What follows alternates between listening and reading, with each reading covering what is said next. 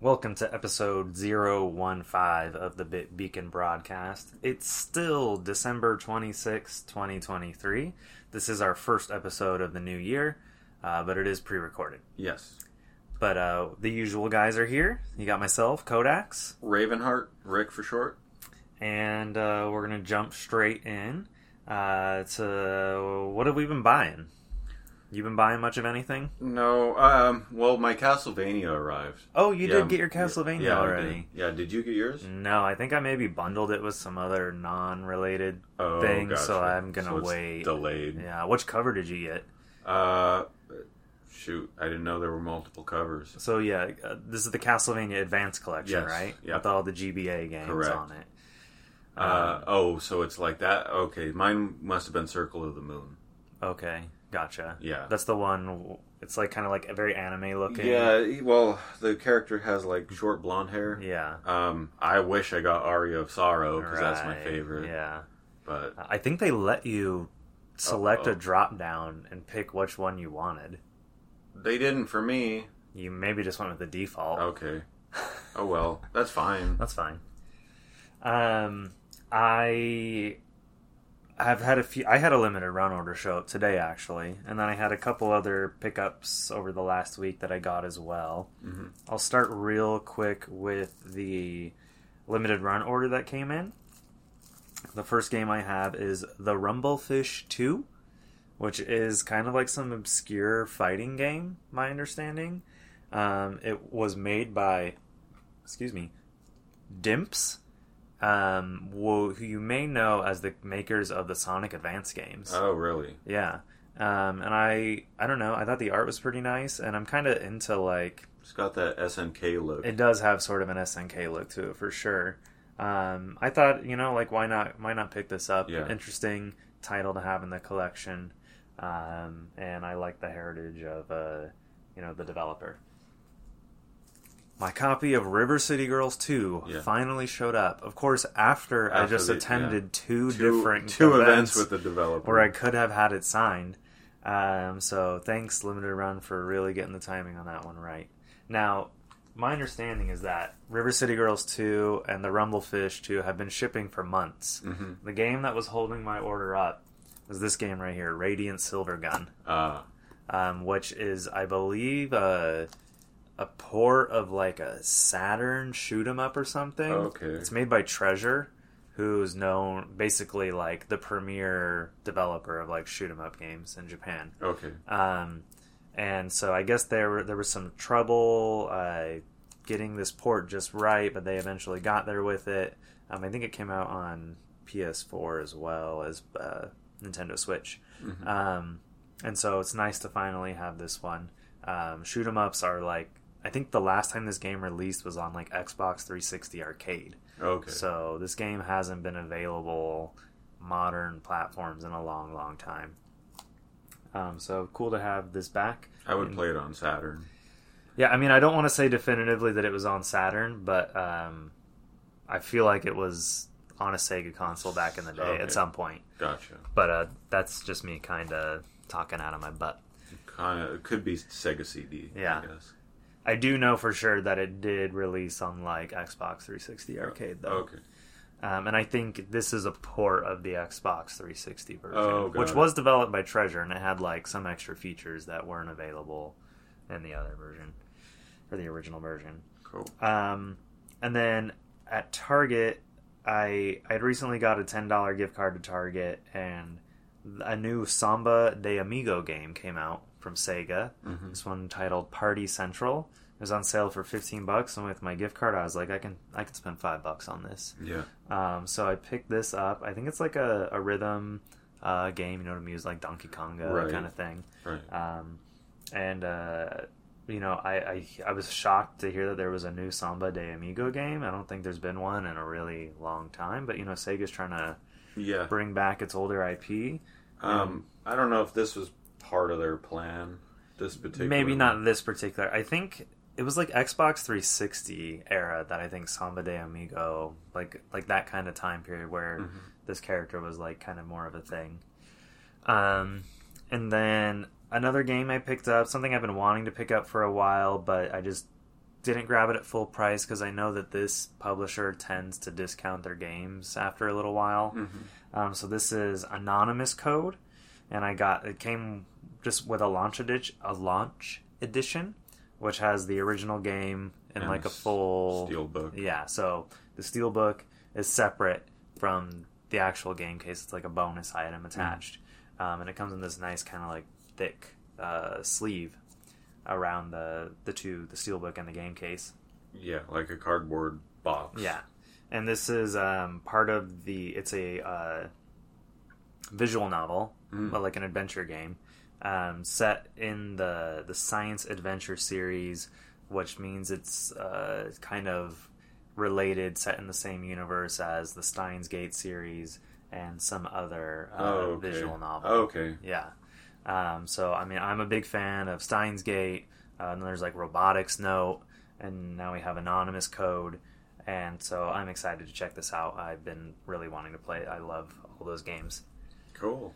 And so, yeah, I had a few pickups, some things I bought, like more than a year ago, and just finally getting here, but it's nice to receive them. That's a good haul. Yeah. I'll switch, too. Nothing for... Yeah. I don't normally buy... I don't know, I want to have a cartridge. Yeah. Right. I don't know, I like that more than having a disc. I do get it. Yeah. A lot of those are kind of relevant to some of the topics I wanted to talk about today. So one thing I want to bring up is just the overall topic of the retro gaming boom. And, what's old is new again, and what's old is cool again. Yep. And I just want to unpack that and kind of examine what caused it, where is it going, new ways to play old games, including emulators. You have the Analog Pocket yourself, which allows you to play the original cartridges. Yeah. Which is awesome. Yes. And not to mention, just old consoles and those games selling at massive prices. Yeah. Prices in some cases. Games that I picked up at Game Crazy and GameStop back in the day for $5. Yeah. Like Sonic and Knuckles on Genesis. I bought it for $5. It's worth, I don't know what, but way more. Yeah. I mean, I just think about when GameCube games were like dirt cheap. Yeah. Like when used GameCube games, you could get like Paper Mario for $10. Yeah. And now that game is worth like over $100. I think on GameCube, the most expensive game is a college basketball game. Right. Forgot the title. It's ridiculously they priced. made like 1,000 copies of it or something like that. But one in particular is Dance Dance Revolution Mario Mix. Goes for insane hundreds of dollars. Yeah, because people want, like, maybe they don't collect every game for the GameCube, but they want like every Nintendo or every Mario game. Right. So like that means they gotta have the DDR Mario game. There are retro game collectors that want just all Mario titles or all Mega Man titles and that kind of thing. They have like a sub sort of collection thing that they want to go for. Exactly. But yeah, if we look at, and especially certain consoles have taken off too. Mm-hmm. I feel like it's almost like a timing thing. Mm-hmm. It's like when the main target audience of the original console gets to be a certain age, starts having expendable income. Yeah. Then they're like, oh man, I love that. Remember my NES? Yeah. Yeah. So why don't we just take this from the top here, though? Yeah, go for it. What do you think caused this? I mean, I feel like I just kind of said what I think sort of causes it. Yeah, okay. People growing up. But, I mean, there is at least one past generation prior to our generation that, I don't know if they grew up with gaming, but they had games as kids, as teenagers at least. And that didn't really happen with them. Yeah, when you look at a lot of, like, NES games, I mean, are there some valuable ones? Sure. But, like, they don't seem to have the value that, like, the preceding, like, the 16-bit or the 32-bit, like, gaming generations have. I don't know. I feel like NES collectors, like, Like a loose copy of Super Mario Brothers is like $5. Right, but that's just because they're everywhere. There's like, 100 million copies of the game. But if you think about like World Championship, I mean, that's not a retail cartridge. Right, though. it's not, but it's a good example of like something on a console that's like millions of dollars, which it wouldn't have been. Maybe. I mean... not millions, but like 25,000. Yeah. Big difference. But you get what I'm saying? Like, that wouldn't have been worth that when we were kids. When Game Crazy was around. No. It might have been worth a bit. Well, so it's like, well, then what...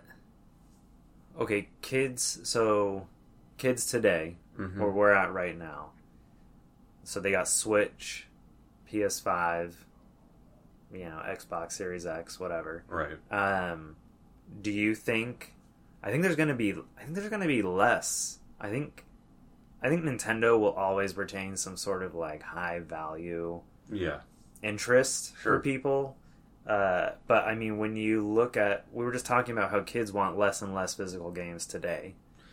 That's true, yes. For Christmas, like physical games are at the bottom of the list. That like only like 20% of kids wanted a physical game for Christmas. Right. So it's like, I do wonder when they're in their mid-20s, early 30s, are they going to be interested in hunting down their favorite games or like, expanding their collection, completing their collection? Probably not, seeing that they're interested in convenience over preservation, but also that all the games they grew up with were digital download. Initially, or they had the option to at least download them digitally, right? So and I don't see Gen Z and Gen Alpha really caring as much about Genesis as people who grew up with Genesis. That's why this like the value of a lot of these things is like speculative, and just like of the moment, because 30 years from now, we're going to be in our 60s. Mm-hmm. People older than us are going to be older or dead. Right. And then it's like, then these games that were valuable, the amount of people who are around to care about them is going to diminish. Yeah, that's true. So it's like, then those games people won't even value them at anything because no one will have even known them. And the speculators who kind of jumped on the bandwagon and suddenly got interested in this stuff after the fact, after it started going up and got popular. Hold on. 100 years from now, there's going to be barely, well, let's just assume everything's fine and the world is still spinning. Okay. Humanity hasn't destroyed itself. Right. There's going to be like teenagers who are like, oh, I'm into games from, 1990. Right. Isn't that like kind of crazy to think about? 100-year-old games. Yeah. Like that's what they're playing. Like that's what they're into. I think there's enough people who are interested in preserving this kind of stuff. Oh, it'll be able to be found. Yeah. I'm sure. That's a crazy thought for sure. Yeah. Getting back to what caused this, though, when this whole kind of speculative bubble started taking off, I noticed a lot more people. Well, when did this happen? Early pandemic, right? 2020? It went up in price. I feel like that's when games got nuts. I think it started before that. I think it started before that. Okay. But I do think 2020 pandemic gave it another second wind of, raising prices. But there's a few factors there. One is the pandemic and everyone being at home for sure.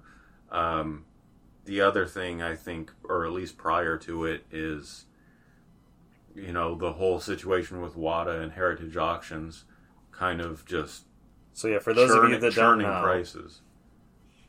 People can get people grade their comic books. Mm-hmm. That's something that's been happening for years, and more recently it's become more popular to grade video games. Yeah.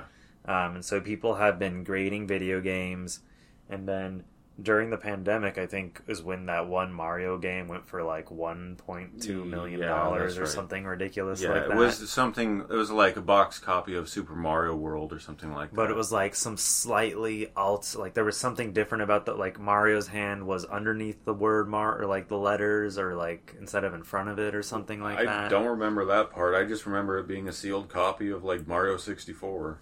No, I think it was the NES. Oh, okay. It was like Mario 3. Oh, yeah. Okay, yeah. Different case. Yeah, and like it sold for like $1 million, and it got like news coverage like everywhere. It was People like were $1 million or $2 million or something like that. Yeah, something just absolutely ridiculous. And so that, and the two parties involved in that whole thing, Heritage Auctions and WATA, they pushed.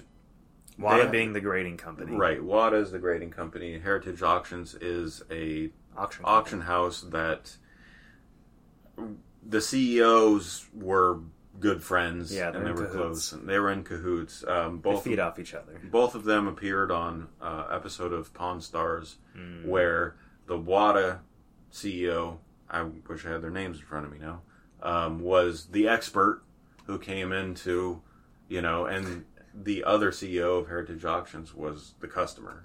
Oh, I wonder how much this is worth. Yeah, and so, basically... Well, hey, I got my friend out back. He can help you out. Yeah, it was kind of like that. Like, I have a guy, and let me call him in. Yeah.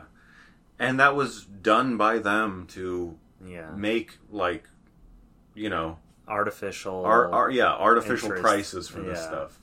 There were a lot of instances where stuff was not right.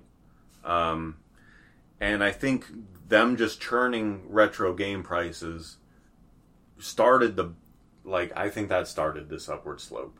And that would have been before the pandemic. That would have been, what, 2018, 19? Okay. Maybe. I thought it was like 2017 at least. But anyways, so... We've since seen prices fall. Yeah.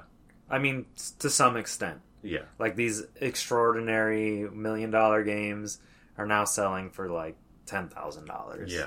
In like that kind of condition and like grade. Now, that said, there are still rare consoles. Like there's a list of like the 20 rarest consoles ever made. And I mean, and stuff like that will always be expensive. Definitely. And like even though games aren't at their pandemic highs, they're still higher than they were like pre-pandemic. Right. Oh, yeah. 100%. And still to get into collecting for certain consoles, I mean, you're looking to spend a lot of money. Yeah, the Funtech Super ACAN console without cables or hookups or controller or anything goes for $1,000 some.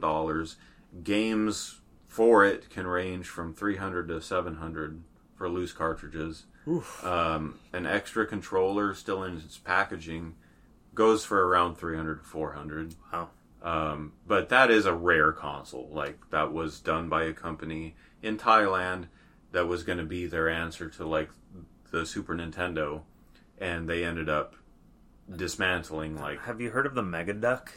Yeah, it's like a Chinese Game Boy or something Chinese like Game that. Boy, and then there's the Tiger Boy or something like that looks identical to it. Yeah. The Mega Duck. Even that kind of stuff is like up in value because people want it because it's unique. Yeah, I can through the Analog Pocket, which is this device that's specifically made to play old games, either via cartridge or via the special FPGA cores that you can load onto the console. Yeah. It's not quite an emulator, it's something else. It's kind of like a hard thing. It's like it simulates the hardware within like you can't really call that an emulator. It is actually playing the original cartridge data as it would be played on real hardware. Right. Just with like a modern screen attached to it instead. You can do like the Mega Duck on there. You can do all kinds of things, and it's totally like community driven. Right. That's a big thing about like the retro gaming community is that it is very much community collaborative and stuff. Yeah. It's people like do open source projects and just doing things out of the good of like preservation. One website that I use a lot is Sega Retro, and these guys have acquired boxes and cartridges and manuals for all Genesis titles, all Saturn titles, Sega CD, Game Gear, which is what I use it mainly for. And they have high-res scans of the French box, the English box, the whole manual, every page. Yeah. And they've preserved that kind of stuff. That's awesome. They only focus on Sega, but I use them a lot. Yeah. I mean, like, things like that are, like, awesome, but it's like, I hope all that stuff is backed up on, like, the Internet Archive and other places, too, because if, like, that website goes down for some reason, it's like, all of a sudden, no one has access to it anymore, unless they all downloaded it and they gotta, like, piece it back together again. Right. I guarantee those guys... that community definitely would have backups. And then there's Atari Age for, Atari, and they do more than Atari. They focus on consoles from that era. Yeah. Another symptom of, I think, the increase in retro gaming interest is the homebrew scene. Yeah. That's just... Homebrew and ROM hacks and things like that. Yeah. Like, ROM hacks can bring, like, new life to, like, a game you've already played 1,000 times. Right. And people dumping ROMs off of procured demo carts and prototype you cartridges. can, like, find all kinds of... Like, the version of the game from before the release. Exactly. Or, like, the demo variant that was on the on-store cartridge, or the in-store cartridge that, like, has, like, maybe different content, or content that never made it into the game, or an abbreviated experience. Yep. Yeah, exactly. Some of this is kind of in a legally gray kind of area. Yeah, I think there is a law or something where after it's 10 years old, you can't really go after people so much, or I'm not sure. I mean, Nintendo would probably have something to say about they're constantly trying to take down ROM hosts and stuff still to this day. Yeah, well, their attorneys pretty much make laws. I mean, yeah, I think they give, like, Nintendo gives their attorneys carte blanche to, like, just do whatever they want, but I'm sure they give them instruction, like, don't let anybody.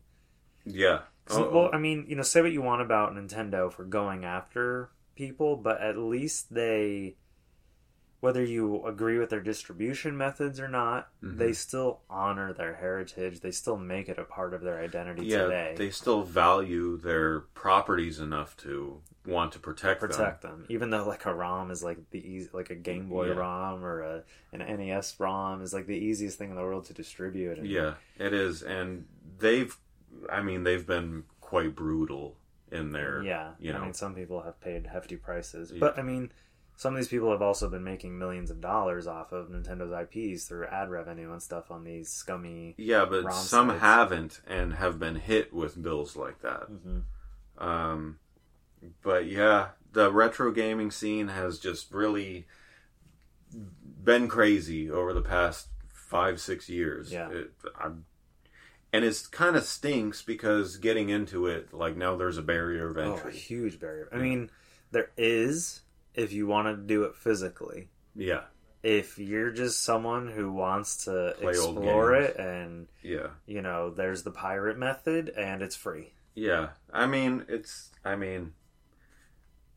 I don't even know if it's a pirate thing. I mean, if it's for preservation, for storing ROMs and stuff. Well, I think legally, if you own a game, you can dump your own ROM. Right. Like, you just can't distribute it. You're not supposed to distribute it. Now, some people kind of get around it where it's like, well, maybe I don't have a thing to dump my own ROMs, but I own this game, so I'm going to download a ROM I found somewhere else. Right. And then they kind of maybe justify it that way. And then you just have people who don't give, and they just download whatever they want, whenever they want, and play whatever they want at all times. Right. And I mean, when you're talking about, 20, 30, 40-year-old games, I don't know, part of me is just like, let people do it.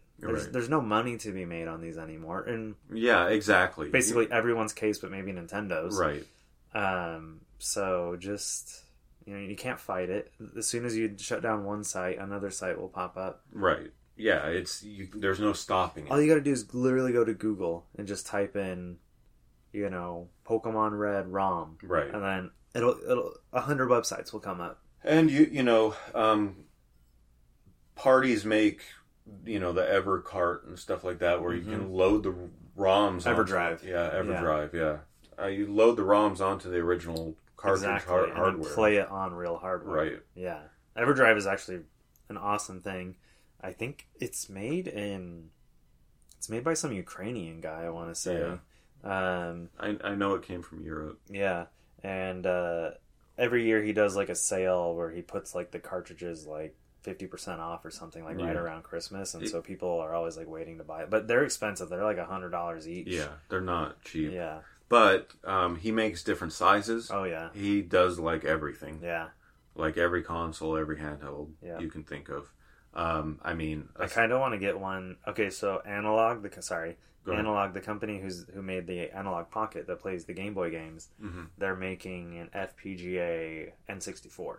Oh, really? Yeah. Wow. And I kind of want to get the N64 EverDrive just because my N64 collection is only like 20 cartridges at most, and there's a great library to explore there, but N64 games are like, they're really expensive. They're like $60 to $100 for anything decent, and that stinks. Yeah. You know, I wish it wasn't that way. It's kind of a problem in a way. So at least if you get like an EverDrive and you load the game onto it, you're still playing it on, the real hardware, even if it's a ROM file on a cartridge just the same way the original is. It doesn't satisfy you as a collector, no, but it satisfies you as a gamer. Exactly. But yeah, are there any like old retro games that you would replay or want to play for the first time that you can think of? Off the top of my head, I mean, I maybe mentioned this on another episode. I mean, I like to play through one of the Game Boy Pokemon games like once a year, at least.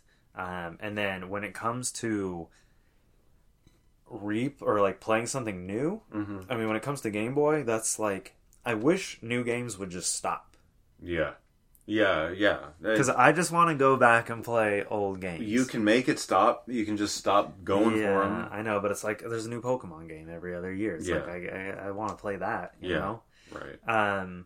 But no, I want to dive more into the Final Fantasy series ones that I've missed and Dragon Quest. I want to do, I guess, one old Dragon Quest and one old Final Fantasy. I'm going to make that my goal for 2024. Okay. There you go. I did Final Fantasy 2 this year.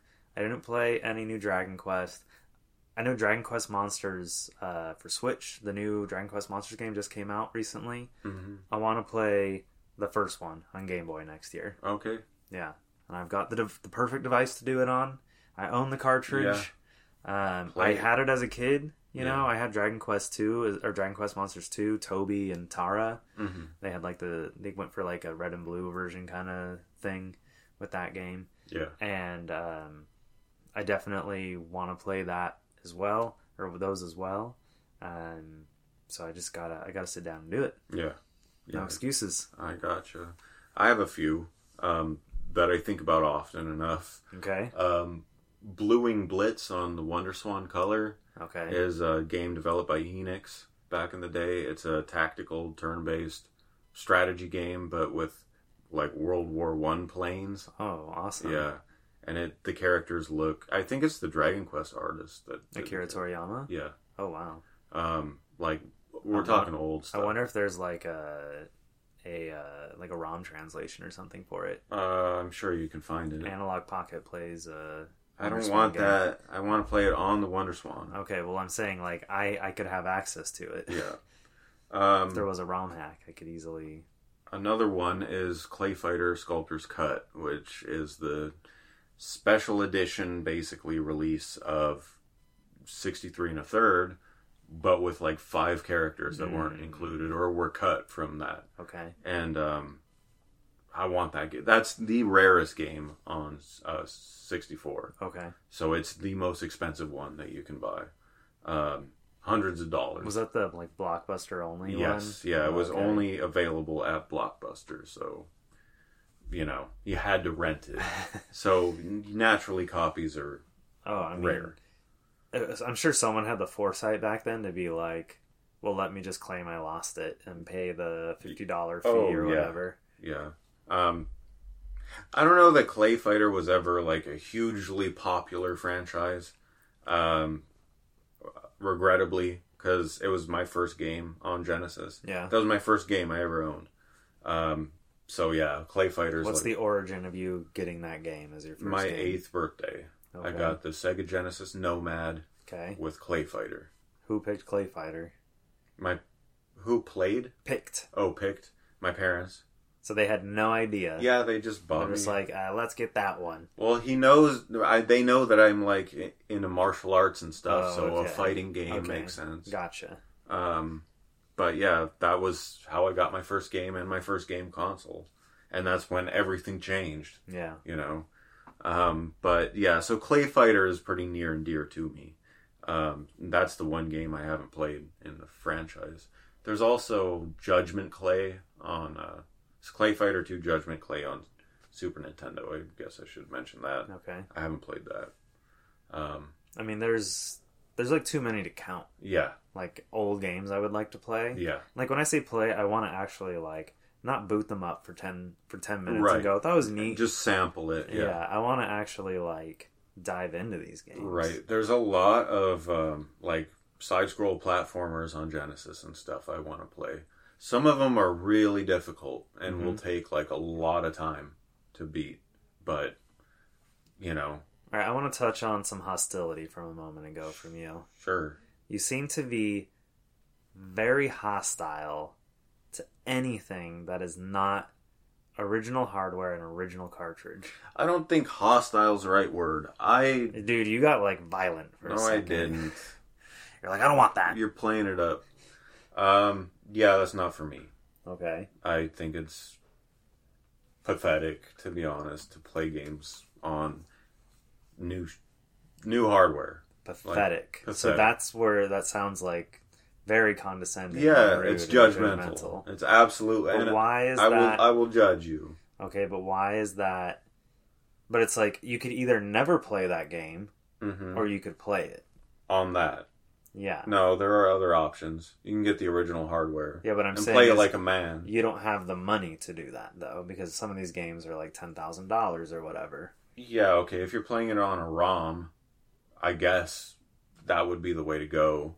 So you'd rather play it on a ROM than play it on something that actually simulates like real hardware?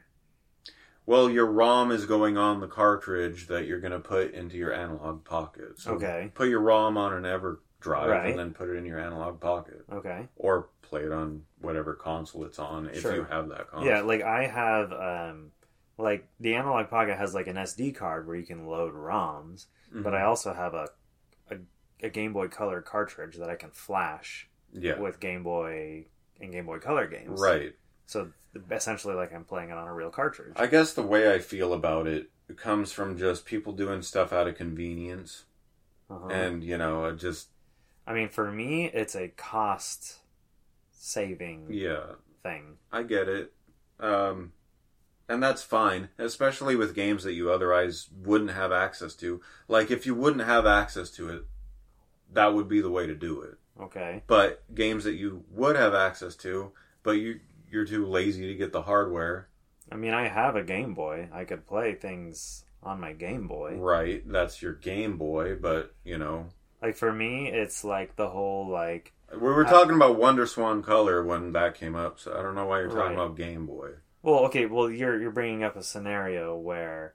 saying, so I have an analog pocket. It plays Game Boy games with cartridges. Right. And I have a Game Boy, which plays Game Boy games with cartridges. Yes. So you're telling me I should never play a Game Boy game on my analog pocket? I should only play it on a Game Boy. If you have the cartridge and you have a Game Boy, yeah, I would say play it on that. That's the most authentic thing you could do. You're right. It is the most authentic thing you could do. Right. But for me, it is not the most enjoyable way to play it. For me, like the whole like having to like sit underneath the light that's shining just and at that's the where right we angle. differ. That's where we differ because the game was developed to be played on that machine with all of its faults, right? Okay, and with all of its inconveniences. The analog pocket will simulate those faults and some. Like you're making excuses. Now. You're making stuff up. You can get the barf green look. You can do all of that. Yeah, they have filters on the analog pocket. That's not the same thing. But I mean, they're filters that they're simulating how it ran on real hardware. It's not just like an overlay that goes over it. You're saying that it calculates the game visual output differently. That's what they claim. Okay. Cool. I mean, that's neat. Yeah. You go tinker with that. I'm going to play it on the original hardware in the most authentic way possible, the way that the people who created the game were developing it. Okay. That's just how, I'm opinionated. You're inflexible. Yeah. I'm like Disney when it comes to that. But yeah, if I'm going to pursue playing a WonderSwan color game, guess what I'm going to do? I'm going to go out, get myself a WonderSwan color, so I can play a WonderSwan color game on it. But it's in Japanese. You can't even understand the game. That's the way it was created. That's my problem. Right. That's not the game's problem. But, I mean, would you say, does not understanding the language get in your way of potentially enjoying a game to its fullest? Well, yes, obviously. Okay. If there are fan translations online, I'll play with that. But so how are you playing with a fan translation on original hardware? Having paper next to you or having a computer screen or a phone next to you. So typically when someone refers to a fan translation, they're referring to a patch that's applied to a ROM. Yeah, I don't play with that. Okay. Because that's modifying the game file. Right. And no. I mean, I don't get me wrong. I enjoy homebrew games. I enjoy mods, when I'm playing a homebrew game or a mod, but when I'm trying to get into an original title, no. So isn't a fan translation just a mod for a game, essentially? Yeah, but I don't want to play a mod. Okay. I'm not trying to go out play a mod. I'm trying to go play an original game. So I'm going to go pursue the original file. Okay, so Pokemon, the officially English released version of like Pokemon Red and Blue is not what the version of the game that the Japanese creators made. No, but it's an official version that was released in North America. Right. That's not the same thing. But I mean, it features like censored characters. That again, that's a moot point because what I just said, that's an official version released by the creator that made it. By the publisher. By the publisher that made it. Okay. Same thing. I mean, I'm just trying to gauge where your lines are drawn. You're not going to win this argument. I'm not trying to win. There's no winning this argument for either of us. We both just have our own opinion. I think if you're going to play authentic. And you can play your analog pocket. Like, I can't tell you how to play games. Mm-hmm. I'm not telling you how to play games. I'm just trying to figure out where you draw the line in the sand and what is like acceptable and unacceptable to you. Okay. I enjoy mods. I enjoy homebrew titles. Mm-hmm. And I'm fine with playing those if I want to play a mod, Okay. But if I'm trying to experience an old retro game title like Blue Wing Blitz, sure. My ideal scenario is to have the original cartridge, box and manual if I can swing that. Sure.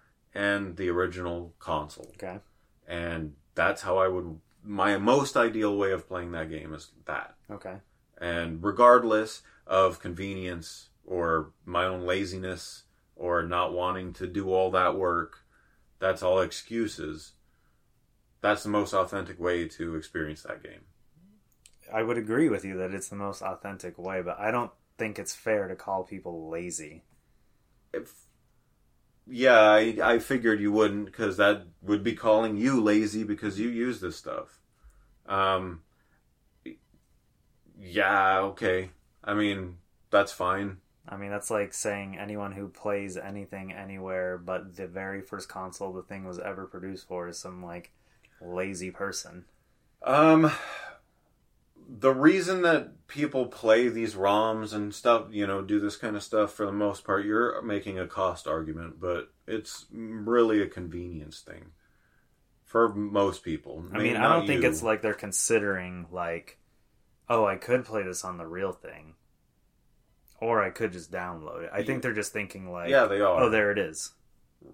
Like, I don't think they're weighing it in their head before they go to their favorite ROM site and download a game. Right. Well, if they're just used to playing games on ROM... Right. that's when where they were a kid. That's the first place they're going to Their look. cousin said, "Hey, you can find all these old games here," and so they're never thinking right that like, "Oh, let me break out my Wonder Swan." Well, that's on them. Okay. But yeah, I just, as a purist, I guess, give me the original hardware, original cartridge. And if I have to have like a translation on my phone next to it, I'll play that way. Okay. And I think that, while I could experience it with better lighting and what have you, and there are ways of doing that, this is the hardware that the developer developed the game on. Okay. This is how it was intended for me to experience it. Okay. By the creator. I mean, that was not... I mean, I would argue that maybe the creator was like, okay, I got this job to make this game for this console, so I have limitations. Yeah, I'm not going to try to think about what the creator was thinking. This is how it was released. This is how they put it in the world. Okay. This is how it was manifested. Okay. I'm not going to try to, perceive their mind. Because I'm sure in some of their heads, they were not thinking that the game looked like this. They were thinking, well, older games, you had to use your imagination more and more. Yeah, of course. Yeah.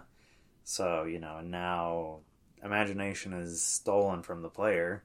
Yeah. Because everything is presented in such in realistic fashion. High definition, 4K. Yeah. All that.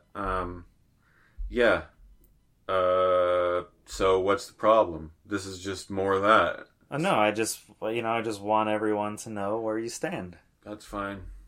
I'm a purist when it comes to retro games, especially.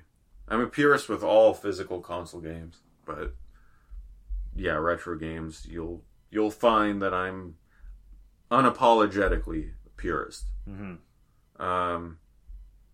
But that's fine. If you want to play stuff on your analog pocket, you go right ahead. That's your prerogative. That's fine. But so speaking of retro games and retro titles, dormant franchises are something I wanted to discuss. Okay. Recently, Sega, really kind of publicly unveiled their plan at the Game Awards to bring back their old franchises, and in a modern way, yes. Like Crazy Taxi. Imagine Grand Theft Auto 5 or something. Yeah. In Crazy Taxi world. That's what I envision, at least. Right. That's where your brain went. Right. That's where. Yeah. Yeah. And then same with all their other stuff. I don't know how you would turn some of their side-scroll platformers. I guess just open world adventure, that kind of thing. But we saw a lot of Sega franchises mentioned. Jet Set Radio, Jet Set Radio. Yeah, that's right. What would be some franchises that you would like to see a new installment, like modern, full-blown installment? Okay, yeah, this is tough because I didn't really get a chance to look too hard at these notes until not too long ago, so I didn't have too much time to think about this. But I guess I'm going to go back to some games that I loved as like a child that, just haven't seen the light of day. I'd love to see a new Gex game. Yeah, that's a good call. Yeah, kind of in a similar vein of one of your picks there, a very tongue-in-cheek kind of fourth wall breaking silliness. Yeah. I'd love to see a new Vigilante 8 game. Yeah, there you go. Car combat. Mm-hmm. The last time we've had like a real big car combat game was like the Twisted Metal on PS3, I think it was. Is that the last? That's the last Twisted Metal, yeah. And which wasn't very well received, which was disappointing to hear. So yeah, I feel like it's been a long time since we've had like that kind of a car combat game. Mm-hmm. I know there's stuff. There was Carmageddon on 64. That's retro, but there are other franchises that do that. Let me see if I can think of one more dormant. A dormant IP. Yeah, something that hasn't been touched by anybody. Let's bring Croc back. There you go. Yeah, I should have put that one down on mine. There you go. Yes, Croc, please. Which you mentioned as being originally pitched to Nintendo as a Yoshi game. Yeah, by Argonaut. And then later became its own thing. It was retooled into Croc, yeah. So, and I had that on PS1. I think I had the second Croc game as well for PS1. Did they go beyond that, or was it just the two games? It was there was one on Game Boy Color, which was just Croc, I think. Okay. I don't know if that was like a separate installment or if that was just like a Game Boy version. Okay. But yeah, it was really just those it used to be that when there was like a home console version and like a handheld version, they were like two totally different games. Right, yeah, very. You know? Developed by different teams. Different companies. And that wasn't something you thought about when you were a kid. Yeah. But like to me, it was like I was like, oh, I want that one, and my mom would be like, it's the same game. I'm like, no, it's not. No, it's not. And if you go even further back, well, I don't know if it's further back, but Sega Master System to Game Gear were both 8-bit consoles. So you would think that just ported perfectly, but it didn't. And a lot of times it would be like, because I look at the credits for like the Game Gear games, an individual who did the whole thing. Yeah. Well, I was at the River City Girls event at Gallery Nucleus, and one of the guys there was someone who worked on Game Boy Advance to N-Gage ports. And he specifically ported like one of the Sims games on Game Boy Advance. I think it was The Sims Bustin' Out. And he was the sole person responsible for porting it to N-Gage. The official release. Yes, the official N-Gage release. Gotcha. And he also there was like original content added to the N-Gage version as well. Yeah. That he was like solely responsible. Like he did the whole thing. Yeah. And I mentioned that to him when he was there. I was like, oh, I was reading that you worked on the N-Gage. And I was like, there's probably not a lot of people can say that they worked on the N-Gage. And yeah, it's crazy to think an individual did the Sonic port of, to Game Gear from Master System. The 8-bit Sonic. There's also the 16-bit Sonic for Genesis. Yeah. That's separate. For me, though, I already mentioned Clay Fighter. I want to see a new Clay Fighter. I dream about like developing it myself sometimes. Thinking about like online Clay as like a feature, and just having like a modern fighter that is Clay Fighter. That would be awesome. Well, when was the last Clay Fighter? It was Sculptor's Cut. Oh, the N64 one. Okay, so it's been 20 years now at least. Yep. Now, I know Interplay went out of business since. And they sold their IPs, right? Their IPs got auctioned. I don't know who bought them or if they're still unclaimed. I don't know. But Clay Fighter, I believe, is in there. You're going to have to track Clay Fighter down. I don't know if the Earthworm Jim IP is in there. I know... Well, I think the IP is owned by the creator. Yes, but the game development rights. I mean, maybe the early games. I mean, we were supposedly getting a new Earthworm Jim There's game. There's a lot of confusion on my part, at least. And Television Amico. Yeah. Which will never see the light of day. And that game never existed. We got like a little demo thing of him running. He walked back and forth. Yeah. That was something that was just guy whipped up in a weekend or whatever. A flash animation, basically. Another one for me is Conker. I want to see a new Conker. Conker is ripe for a return. Yeah. I don't see why not. But I mean, if we haven't gotten a new Banjo-Kazooie game, I don't think we're getting a new Conker game. No, you're right. Yeah, I think Banjo-Kazooie... That's a great example of a dormant IP. Yeah. That is like... 100%. He just had a huge, big, like, Welcome Back and Smash a couple years ago. And then nothing. He got an amiibo. Yeah. And then Microsoft's doing nothing with it. Apparently Rare, who Microsoft owns and like created Banjo-Kazooie, just isn't interested. Yeah, okay. But like supposedly Microsoft gives like teams permission to do what they want. Yeah. So I mean, I don't know how true that is. I don't know if someone was like, "Hey, we're really passionate about doing a Banjo-Kazooie," if they would just let anybody take Banjo-Kazooie. Right. It kind of reminds me Sanzaru Games pitching to Sony a new Sly Cooper game back in the late PS3 days. And then Sony greenlit it. They were that impressed, and we got a new Sly Cooper game. Yeah. Unfortunately, now since Aru Games is owned by Meta, and all they do is make VR games, but that stinks. Oh well. Yeah, that stinks. And for whatever reason, Sony's not interested in trying to get bringing any of its mascots. Yeah. To life. I mean, we have Ratchet and Clank. Yeah, that's it. That's it. All of their other old school mascot IPs are dormant, which really stinks because Sly Cooper is a great mascot character. Yeah. Like, he could be the face of PlayStation. Ape Escape. Oh, okay. Yeah. That's it. I found it. Ape I Escape. want Ape Escape to come back more than anything. Rampage. I wouldn't really... It was kind of a port of the original Ape Escape game for PS1. They put it out on PS5 last year. And I had a ball going through it. And I actually beat it this time. Yeah. Although I did, on a couple occasions, particularly the last boss, I had to abuse the rewind feature of the game to get through it because it was just excruciatingly hard. But wow, so much great music in that game. Just the vibe, the monk. I love those monkeys with the little light on their head. Yeah, Ape Escape. One for me is Primal Rage. I didn't put it in my notes, but Primal Rage. Primal I'm not familiar Rage. With that. Yeah, it's a fighting game on Genesis with apes and dinosaurs. Okay. It's really brutal, really graphic. Have you ever thought of collecting every fighting game ever made? No. No? I mean, I've really thought about collecting every game ever made. Okay. So... then I guess technically. But, you know who's really working on that? The founder of Limited Run Games, Josh. Yeah. He is seemingly after a complete in-box every console. I'm not doing that. I'm doing...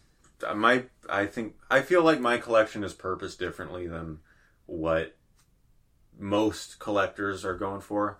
Most collectors would want complete in box for posterity and museum's sake. I think of my collection as less of a museum and more of a laboratory. Because I'm interested in dumping ROMs. I'm interested in preserving and tinkering with the data. Also looking into old games and stuff for mechanics. Game mechanics. So I see it as more of a thing, like that. Yeah. I don't want them in boxes, Well, you gotta pull out the heart from the body, son. Yeah. You can keep your cardboard, that's fine. Steelbooks. There's that judgmental Rick we all know and love. Oh, yeah. Expect judgment from me when talking about retro games. I wanted to talk about Steelbooks though, real quick. And I happen to get a Steelbook quite recently. We have an example. Now this is let's talk about Steelbooks. Let's talk about how you do it wrong and how you do it right. Yeah, please, because this is something that's made me mad in the past. So Steelbooks are these aluminum or tin cases where the disc or the CD is inserted and it sort of becomes it becomes like the retail game case for some games. Right. Or special launch editions or collector's editions. They won't have the normal plastic retail box with the sleeve artwork inside of it. Right. They just have this tin case with the cartridge or a disc inside of it. And that's upsetting. Yeah. For a collector for multiple reasons. Because while it was officially distributed in this case, they're also selling a standard edition that has the artwork and the sleeve and matches your other games. Yeah, on the shelf. and a steelbook, it doesn't fit in when you put them side by side. They might be the right size. Yeah, they proportion it correctly, and that's cool. That's not just some one steelbook fits all kind of thing. Right. I guess. I mean, I like we have the Switch one right here. They actually made it the correct size. I mean, somebody is catching on. Some studios seem to understand the importance of having both. Yeah. And not just... If I buy a $150 collector's edition that comes with the figurine and, all this, I better get the basic case for the game. Yeah. Like, if you want to give me a Steelbook 2, cool. That's a nice piece of memorabilia, as far as I'm concerned. But I want that original standard case. So for this Anonymous Code game that I got earlier, they packaged the game and the Steelbook separately. So, like, that's doing it right. Yeah. That's like, hey, perfect. Here's the game. Here's this cool commemorative memorabilia bonus along with your game. Enjoy. Yeah. If you want to, you can move the cartridge over to the Steelbook if that's your thing. Mm-hmm. We give you the choice. Yeah, it's perfect. That's exactly how everybody who does Steelbooks needs to be doing it. Yeah, and Square Enix also does it that way. They tend to include in their deluxe editions that usually have the game and a little art book and some digital bonus goodies or whatever. Yeah. They tend to include the game case and the Steelbook as two separate things. Like we saw that with Final Fantasy VII Remake. We saw it with Final Fantasy 16 as well. So that's nice. But Nintendo has been inconsistent about this. Yeah. Sometimes their collector's editions, which don't usually have a figure, and usually they're like $90 to $100, and they have like a nice hardcover art book and some other little bonuses. Sometimes they'll only have the Steelbook with the game card inside of it, and you don't get a game case. Yeah. So then you find yourself in the position of wanting to spend an extra $60 to go buy the retail copy of the game, so you have that as well. Yeah. I've also seen cases that the collector's edition gives you, I think you might have already mentioned this, a download code and a Steelbook. Yeah, no physical game whatsoever. Yeah, what is that? They give you a Steelbook that's meant to hold a disc or cartridge. Well, generally this happens with disc-based games, I find. Yeah. Not so much cartridge games. You just get an empty Steelbook that I guess you're just supposed to put on your shelf and go, that looks nice. Right. So then you got to go buy the game so you can actually put the disc inside of it. So we're going to give you a case for a disc and a download code. Yeah. And no disc. But the download code does fit inside the Steelbook and the little part with the little prongs that holds onto it for you. So at least there's that. Yeah. That's what the publisher's hoping, you're saying. It doesn't make any sense to do that. So yeah, it's really a love-hate thing when it comes to Steelbooks, at least for me. Yeah. And I think you and I are on the same page with Steelbooks. I wanted to ask you, do you have a favorite Steelbook that you own? My favorite Steelbook, this is an easy one for me. The European version of Link's Awakening, the remade version for Switch, got a special Steelbook only included with that version. And it's literally, the Switch Steelbook is the perfect size for a Game Boy. Yeah. And so it's literally like a Steelbook that looks just like a Game Boy. It's got like the indentations, like they molded with like the raised D-pad, the raised buttons, the little like dips where the buttons kind of are seated. And it has like the Link's Awakening like logo or something like that on the Steelbook, like where the green screen would be. Gotcha. And it's just like it's the best Steelbook ever made as far as I'm concerned. Yeah, that's cool. Yeah, that sounds awesome. Yeah. My favorite Steelbook that I own is the PS2 version of Mortal Kombat Armageddon. Had a Steelbook. Okay. When Mortal Kombat Armageddon came out, all the different versions. This is PS2? PS2. So Steelbooks were young then. They were, yeah. Yeah. So Xbox, GameCube, and PS2 all had, or it was a Wii title. Okay. It wasn't on GameCube, I don't think. But they all had Steelbooks that had a different pair of characters on the cover. One was in the foreground, one was in the background, and the characters they picked had rivalries, or like it was Goro and Johnny Cage on mine. I like that one. Oh, so there were multiple Steelbooks for this? Yeah. Oh, wow. But it was, I think, different consoles had a different Steelbook. Oh, okay. Okay. So Scorpion and Sub-Zero, Johnny Cage and Goro. I forget who the other one was. That reminds me of Cyberpunk they, at Best Buy, when you pre-ordered the game, you would get one of 4 different steelbooks, just like added onto your order for free.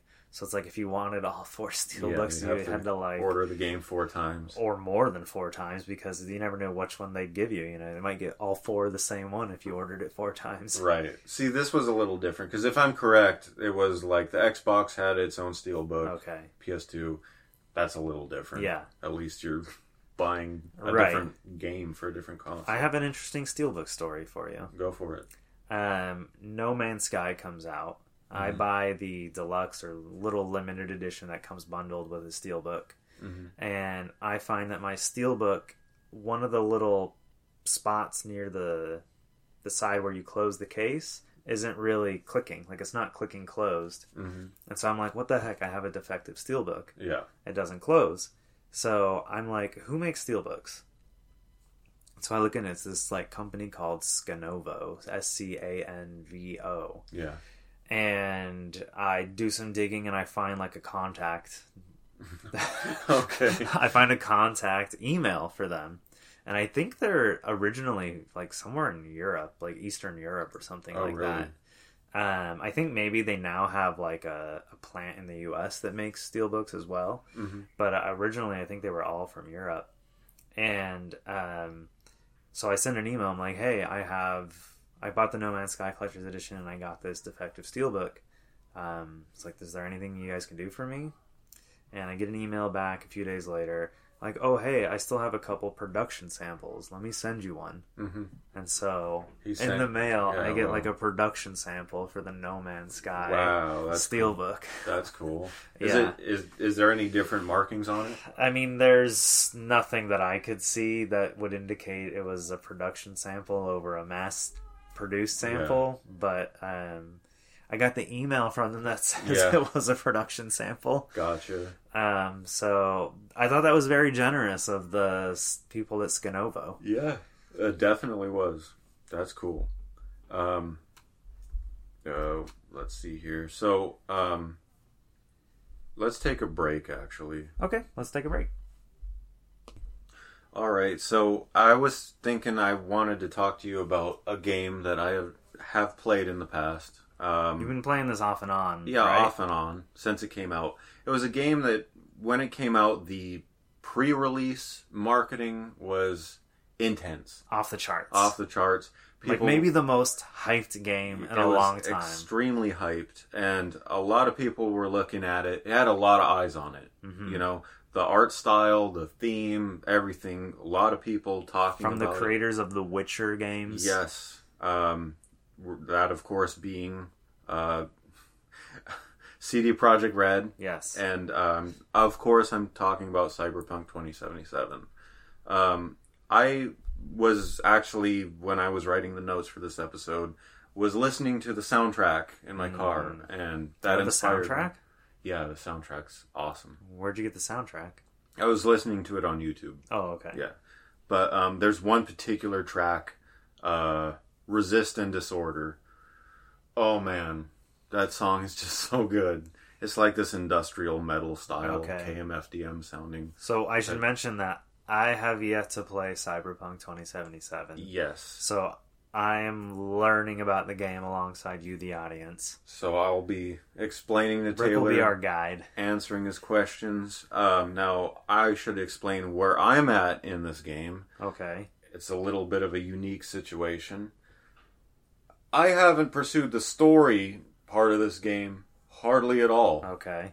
But I have 120 hours in. Whoa. Yeah. So I didn't know the game was that big. Yeah, it's huge.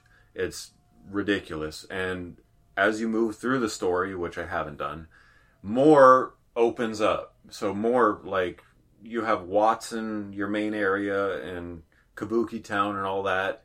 And just that alone, like, the exploration is...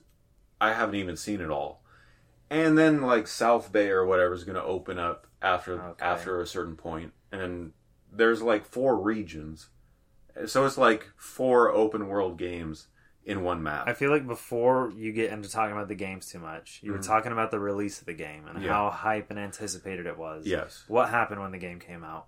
Well, the game had a lot of bugs. It was very glitchy. a lot of graphical problems, particularly on previous gen consoles. Yes, so it came out at a time when we were in between PS4 and PS5. Correct. And it came out on PS4, and people playing it on the PS5 which was me, were experiencing less issues, manageable issues. Right. Still, I would see people inside out and stuff floating. Like, I would see that. Right. But people running it on PS4, they were experiencing, like, game-breaking stuff. It was unplayable. Yeah.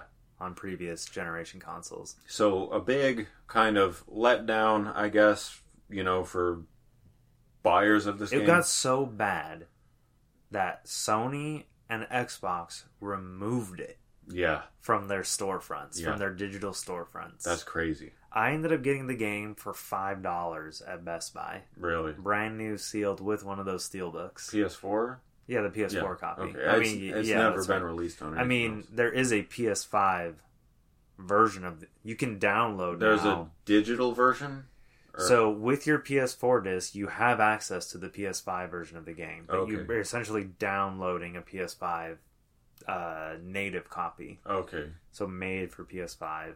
Gotcha. So you have access to that now. I don't know if like saves transfer or how that works, but something to look into maybe if you want to play like the next gen version. Were they going to release a physical PS5 version or no? No, just the PS4 version that's out there. Because there was a sticker on it, on the PS4 version that said, get the PS5 version of the game. Yeah. But it wasn't ready at launch. Right. It ended up coming like several months later. I don't know if I ever bothered to download it. Okay. But my copy has that sticker. Yeah. I saw it. Also, I wanted to point out too that I didn't get, swept up in the hype or anything, but looking at the game, I saw the potential of how unique it was. Right. And I did buy it, day one. Right. This might be the last game I bought day one. Maybe. Really? No, that's not true. But I went into GameStop, I put money aside, bought the official guide, like the complete official guide collector's edition, big textbook. I wonder how accurate it is anymore. Given everything that's happened to the game. Yeah, so a lot has changed in the game, but the mechanics are still the mechanics of the game. The characters I just mean they've added so much. And... Yeah, this has a lot of checklists and walkthrough of various side jobs and hustles that I'm going to get into, but as well as the whole weapon customization thing. Now, they added one thing to the game that allows you to equip the clothing that you want for the stats and stuff, but then equip a separate outfit to be your character's look. So they call this transmog in a lot of games. Yes, and that's the term used, which I appreciate. Yeah, because I could have some goofy looking stuff that gives me really good stats, but I look stupid in it. Yeah, so you want to look cool. Yeah, exactly. You want to theme your outfit. I love that they added that, and that was an afterthought for them. But I'm glad they added that. That was one addition that I welcomed. CD Projekt Red, when this came out, I can't emphasize enough how bad it was. Yeah. It was really a problem for a lot of people. So they kind of had a No Man's Sky sort of situation where reception was horrible. Yeah. People were upset, and they, sort of apologized and kind of went to work. Yeah. And to get the game where they wanted it to be. Exactly. And that's what happened. And they added a lot, I hear, because I haven't played the story. But they added they fixed the game. Yeah. And then they just had a huge new expansion come out this year to the game, right? Liberty City or something. Liberty City, yeah. I noticed that my map, in game, has a whole bunch of new stuff on it, a whole bunch of new hustles and side jobs. Yeah, they have a 2.0 version of the game, that affected the base game. Yeah, alongside the DLC, so adding new content. Right. So yeah, and so the game wasn't big enough. Right. It was huge. So what I've been doing, so when you start the game, you're kind of forced into 2 missions, and then you get to your apartment, and then it pretty much becomes open world from there. Gotcha.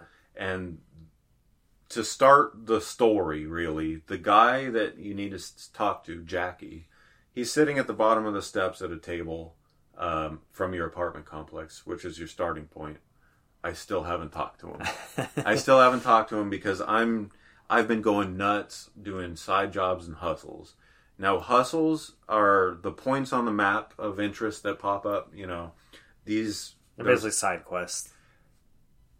Well, there are side missions, like optional missions, and those are side jobs. So hustles are just like little quick things you do? Yeah, and there are a bunch of different types. Okay. So there's Assault in Progress, which is like the smallest type, you know. And there's Organized Crime, which is more that if you go to one of those, you're going to be like infiltrating something. Okay. Like, you know, it's going to take you an hour. This kind of reminds me of Spider-Man 2.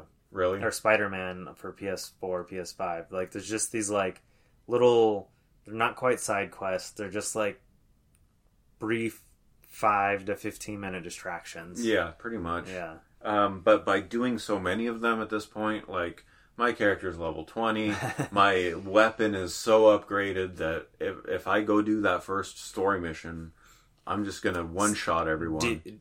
Does it scale, do you think? Like, does it scale to what you're at? Maybe it won't be as big of a breeze as you... What do you... Okay, let's get off topic for a second. Sure, yeah. What do you think about games that scale? Like, where it's like, no matter what level you are, it's effectively playing the same way as it would at any other level you approach something at. It's a mixed thing for me. I understand it, and I understand why a developer would do that. Yeah. I also understand that if I grinded to level 100... I'll be rewarded for that. Yeah, I should be able to just breeze through it. Right. So it's kind of a mixed thing for me. Okay. I'm not, like, turned off by it. Yeah. It just needs to be applied correctly. Yeah. You know? I agree. Like, I feel like you should have some advantage if you went through the extra effort to get upgrades and increase your level and stuff. Exactly. Maybe it shouldn't be, like, one-shotting everything, but you should feel powerful. Right. Exactly. You should feel powerful. I can understand maybe the, like, story missions specifically scale, but everything else doesn't, or something like that. What's the Sakaguchi Xbox game? Lost Odyssey, right? Lost Odyssey and Blue Dragon. So Lost Odyssey, that game, I was playing it, I need to get back to my playthrough of that, but I was playing it, and when you reach a certain level, like for the section of the game that you're in, enemies start giving like 1 XP. Yeah. Like the game is basically telling you can't grind anymore. Right. And that's a good way to do it, in my opinion. Like it's like you have to do this next part at the level you're at. I'd rather that than scaling, to be honest.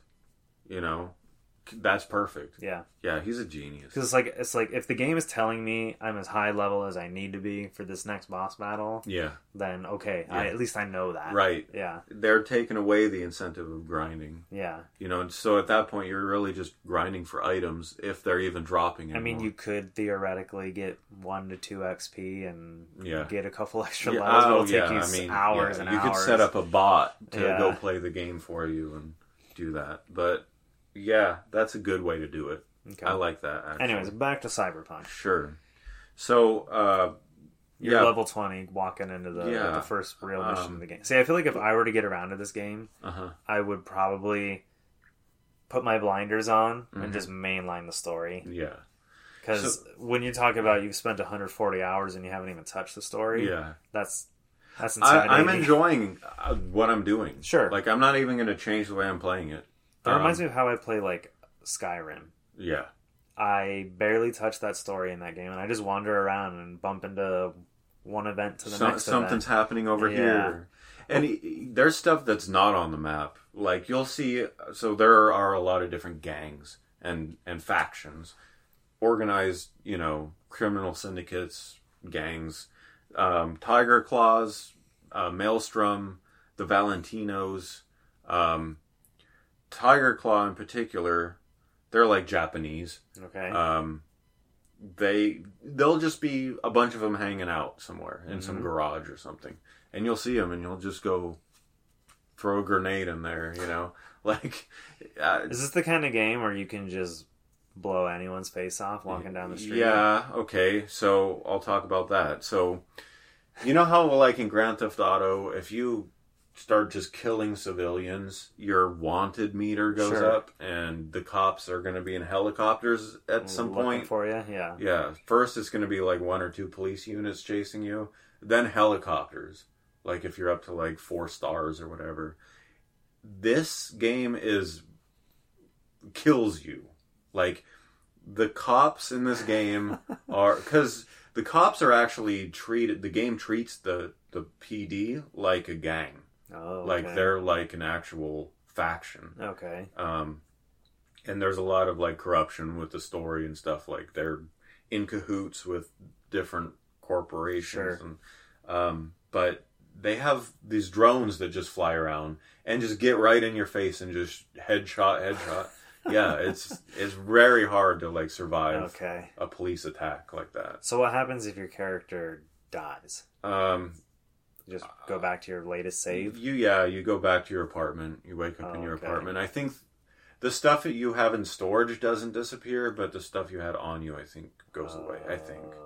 I haven't actually died. Gotcha. So, but... Or you have died and you're just like, I save. reset. Yeah. That's happened a couple times. And the thing is that even though I'm level 20, or whatever level I'm at, I'll just go do more difficult side jobs. They're just on the map, you know? And so I'm never really feeling like I'm overpowered for not having started the story. Now, I could go start the story and feel that way.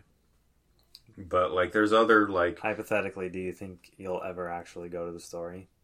It's been 3 years since this game came out. So, the story intimidates me a little bit because it's very non-linear. It's very, like, decision-making affects the story massively. People who you don't fail to save are dead when they, in some later event. So now that you're so overpowered, though, hopefully you can just save everyone. Yeah, but sometimes you don't know what to do, and the person just dies. It's like too late to like even know that you had to do something to save them. And it's permanent. So you're paralyzed with fear, basically. You start thinking about the story. I wouldn't say that. You're paralyzed with indecisiveness. Yeah, eventually I'm gonna get to a point where I'm like, okay. Just gotta accept that this is how this game is. If I want to see more outcomes, I gotta play it again. It's the kind of game that I get a hankering for, and I go back to.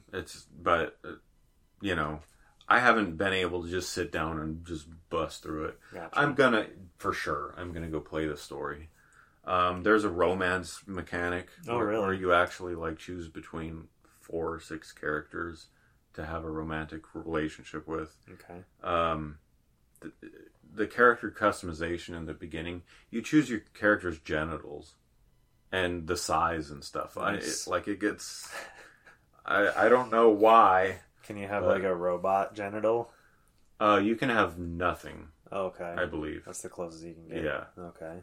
Now, so these are humans that are augmented. Yes. Correct? Yeah, they are. Okay, they're not robots. Correct. Yeah, they're organic humans with cyberware.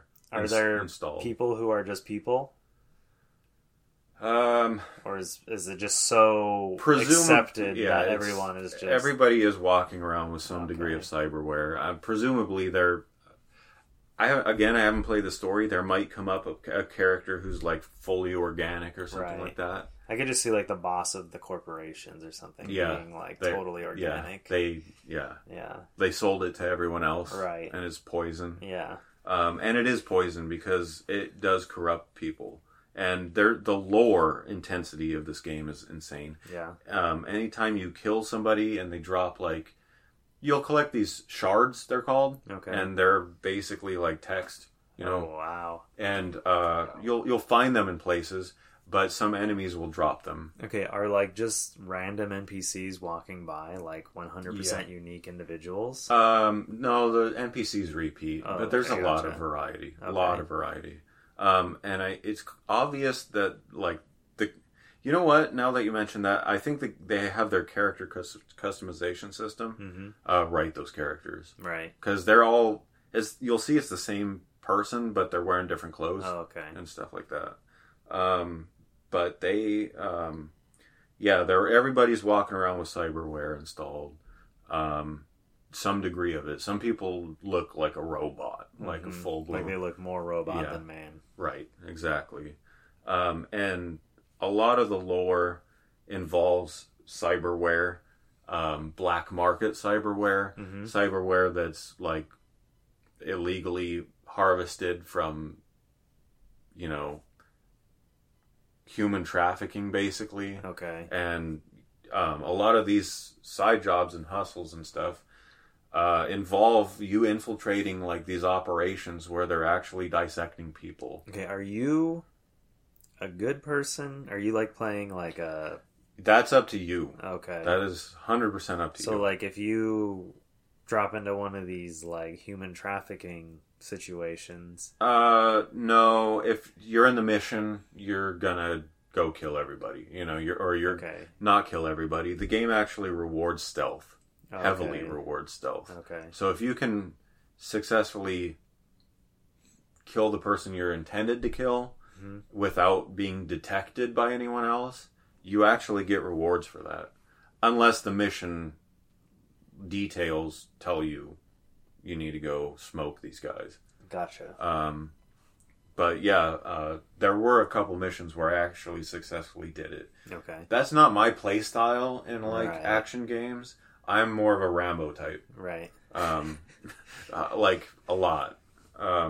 So sometimes I'll just be like, screw the extra gun that I get. Right. Yeah, a little bonus check mark at the end of the mission. Exactly. Does it let you replay missions, or like once you've done a mission? It's gone. It's off the map. Gotcha. Yeah. And characters, like I said, that die in side jobs and stuff won't appear when they appear later. Right. And so... there's a lot of different hustles. So side jobs are like extra missions that are optional. Hustles are the ones that appear on the map. And there's assault in progress, organized crime, psychos or cyber psycho sightings, which are a special one where basically lore-wise, their cyberware has caused this condition that so they're some of them get. It's almost like how people today, they think they're buying some drugs and then they're laced with something else, maybe. Yeah, so fentanyl or whatever. It causes them to die, or like something bad goes. Yeah, something happens to them. That's what happens. These people turn into basically like murderous zombies. Okay. With enhanced abilities. Right. And so you have to go kill them, and some of those are extremely difficult. Okay. And there's also like treasure spots on the map. There's Easter eggs, which are basically a dead body that's like hidden somewhere with a bunch of loot on it. Okay. And those will usually have a shard. And a lot of the shards dropped by people will be a correspondence. So it'll be like a text conversation. So you glean a lot of information from reading those about like how there's a lot of drug dealing. They have this drug in the game called glitter. Okay. That's like the big party drug. Okay. And it kills a lot of people. Like it's a bad drug to take.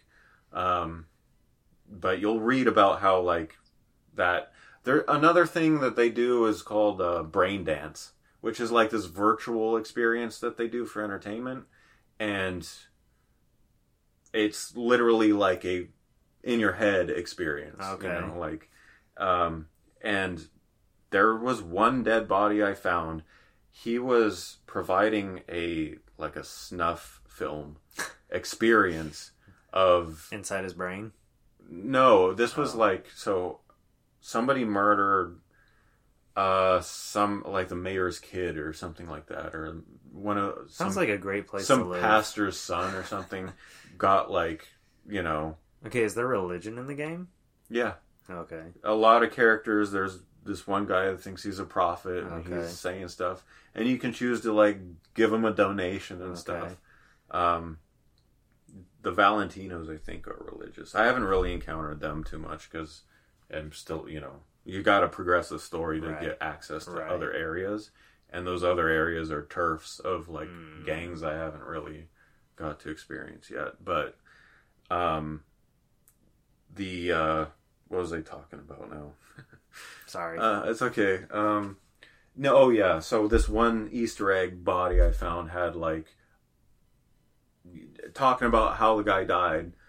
He was a provider of like brain dance material, like homebrew brain dance material. And one thing that he was peddling was this snuff experience of this pastor's son that got kidnapped, and it got recorded as a brain dance. You know, and so you can like relive. You can experience being in the room with that. It's just a crazy game, and the world is so unique compared to. We look at like the Game Awards and all those trailers. Mm-hmm. Well, they won an award this year. Yeah, they did. Yeah, for best continuing game or something like that. But with the world premieres, so many of them just felt, like the same game. All of them look great. Mm-hmm. But you're trying to be nice. No, I'm not. They look freaking great. Yeah. Every single one of them. But none of them stand out as like super memorable, aside from the ones I mentioned in that episode. Right.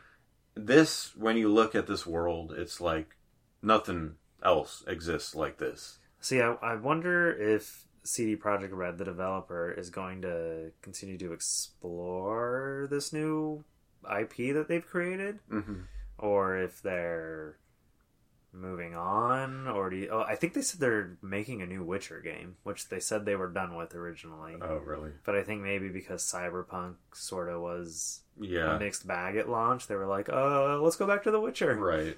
They're quick to pull that kind of move, but hopefully they do bring it back. I think it's a successful game now. Yeah. But yeah, I'd love to see more of this. But anyways, yeah. By the way, that guide is thick. It's thick, yeah. It's very thick. Half of it is appendixes. Yeah. Appendixes or appendices? See, I guess appendices, whatever. Oh, okay. But yeah, it's a lot. It's a lot of information. Vehicles, like I haven't even touched on weapons. There's a lot in there. Can you just like hop in someone's car? Yeah, you can carjack someone. Oh, nice. There's a certain skill level you have to get for certain vehicles. Do you have your own personal car? You can collect vehicles later in the game. Okay, gotcha. Yeah, I haven't gotten to that, but I know you can. But anyways, yeah, so that's Cyberpunk 2077 in a bit of a nutshell. But we have some other topics, so I want to move on. One thing that I want to talk to you about, and this is really not a super serious topic, but something that we've both discussed and witnessed and experienced. I'm witnessing it right now. Yeah, I'm wearing mine. That is these sort of Gamertude t-shirts. At least that's what we've... So gamers with attitude. Yeah. They're like, so Gamertude. Gamertude is kind of what we've called them in the past. But it's these shirts that aren't really game shirts. It's not an officially licensed game shirt, where I'm wearing like a Streets of Rage shirt or a certain console. Although there were, I should say, officially licensed Gamertude shirts. There were. Don't make me go Zelda on you. Yeah, I wore that shirt a lot in high school. High school, yeah. So those are a little different. I would still collect those. Yeah. Because it's the Hot Topic era. Yeah. Of Nintendo. But then there are like a ton of just generic ones. Yes, and you're wearing one of those generic ones right now. I have this one. I'm going to describe it for everyone. It's, okay, so the background is like splattered paint on his... all edgy and distressed looking. On this like dark gray t-shirt, the splattered paint is like a very light gray. And it says, "Leave this to the professional." And in between "leave this" and "to the professional," it's got like a very generic outline of like a game controller. Like a silhouette. Yeah, but like generic for sure. Like, it's literally just the shape. I mean, it most closely resembles, I guess, like a PlayStation controller, but it has like sort of the Xbox or SNES layout. But what's unique is that there's just a D-pad. Right. No sticks. 4 buttons. Yeah, so it is like an SNES controller, but it has like the protruding like wrist rest areas that modern controllers have today. Surely you guys have seen these in the stores. You know, you see them at clothing stores. I mean, E3, the merch booth was mostly filled with these kinds of shirts. Yeah, so I wrote down E3 2009 because that was the year that we went in and got to experience the merch.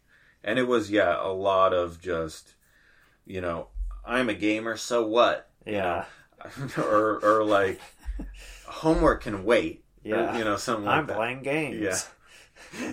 That kind of thing. And, we have rolled our eyes pretty hard. But then, I think about how I used to wear the Don't Make Me Go Zelda on You shirt, which was not something I would wear today. No, don't. And I remember there don't was let me catch you in that. There was a girl in high school who I was wearing that shirt one day, and she walked out to me and she's like, "Don't make me go Zelda on you, huh?"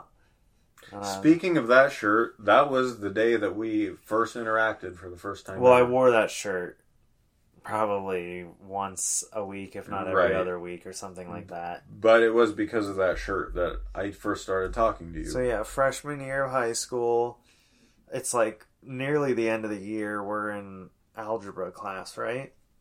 Yeah. Algebra 1? Yeah, Algebra 1. And I don't know if Rick is just noticing it for the first time, or if he's like finally working up the courage. He's like, it's about to be summer, I better make my move. Yeah. And he's like, hey, you like The Legend of Zelda? That was the first words ever spoken between us. Yeah, we had a whole class together. I never noticed Rick. Yeah. Yeah. But yeah, that's too busy watching some idiots run around the classroom all day. Yeah, we had a few of those. But yeah, those were the first words that started it all. Yeah, the Bit Beacon wouldn't exist if Rick hadn't walked up to me that day. And I asked you about that shirt. Yeah. So, Gamertude shirts. You know, making dreams come true. Yeah. Just changing lives. Yeah. There's got to be some value. Credit where credit's due. Credit where credit's due. Gamertude shirt designers, thank you. Yes. But I've seen some dude, that's crazy if we really think about it. Yeah. It all came down to a Gamertude shirt. Yeah, it did. That one was probably like, if I had to pick a Gamertude shirt to wear, it would be that one. Yeah. It would be that one. Because I've seen some really cringy ones. Oh, yeah. I wish I knew that we were talking about this, because I've seen some, like, super obnoxious ones. Like offensive. Like, go for it. Like what? I don't have any examples, because I didn't know this was in the notes. It doesn't have to be an exact example, but what was the vibe? I don't know. Probably like I don't know, shooting or something. I don't know, stuff like that. Yeah, I'm sorry. You're putting me on the spot here, and I'm not ready to talk about this. This is why you got to review the notes. Well, dude, the notes were finished at 1:48 in the morning. Okay, well, this morning. And I've been at work all day. That was a long time ago. Okay, here's a good one. Gamer nutritional facts. And it looks like it's a nutritional guideline. If it doesn't involve video games, then I don't care. Yeah, there you go. That's a great one. Yeah, that's what we're talking about when we say Gamertude. Gaming mode activated. Yeah, there. I paused my game to be here. That's a good one to wear when you're out with your family. Yeah, that's... there's one that's like a heartbeat, but it's like the game controller cable. Mm-hmm. And it's like got the boop boop. Yeah. See, again, generic. It's a generic controller. It's not over yet, and it's got a gamer with like the resistance hand holding a controller with the RIP headstone in the background. Right. So I mean, these shirts are everywhere. Obviously, we see them. Taylor and I collect game T-shirts, but we go for the official ones. We go for the ones that are about a certain game, are about a certain console. You know, I'm sort of developing a nostalgia for these shirts all of a sudden. Yeah. It's like I almost want some. Yeah. Just because of how bad they are. Yeah, like for the irony. Yeah, exactly. Or when I go see like a band or something. I have this one, I guess. This one, I keep it because leave it to the professional. It's got a controller and there's kind of a double meaning. You are, you know, you make games. Yeah. So just, you know, kind of fits if I see how you could justify it.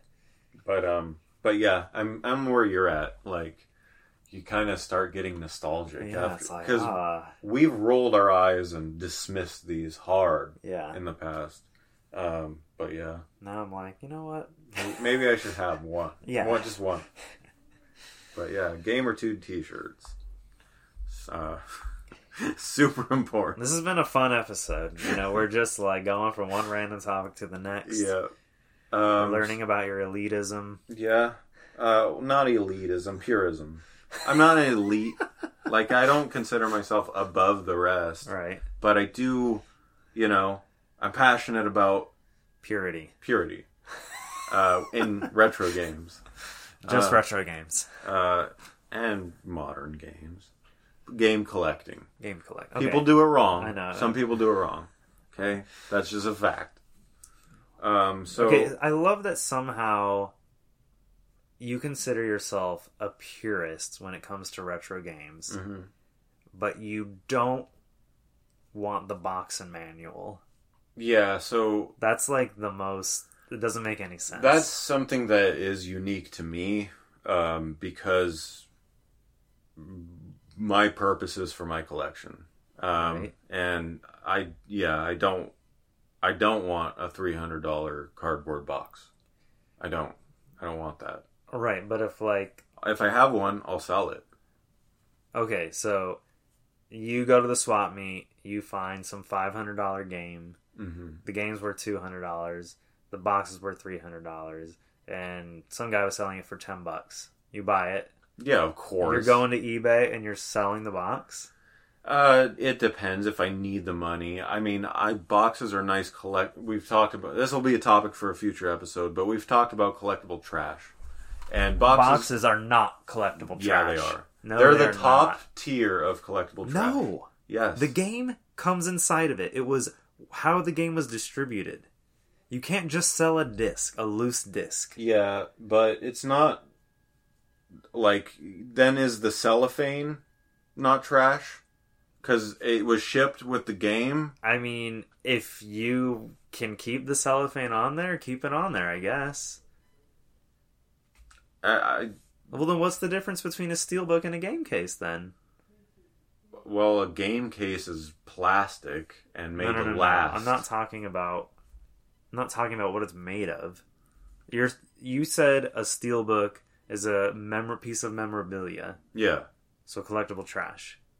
No. Memorabilia and collectible trash are two different categories. But a game case is the highest form of collectible trash. Correct.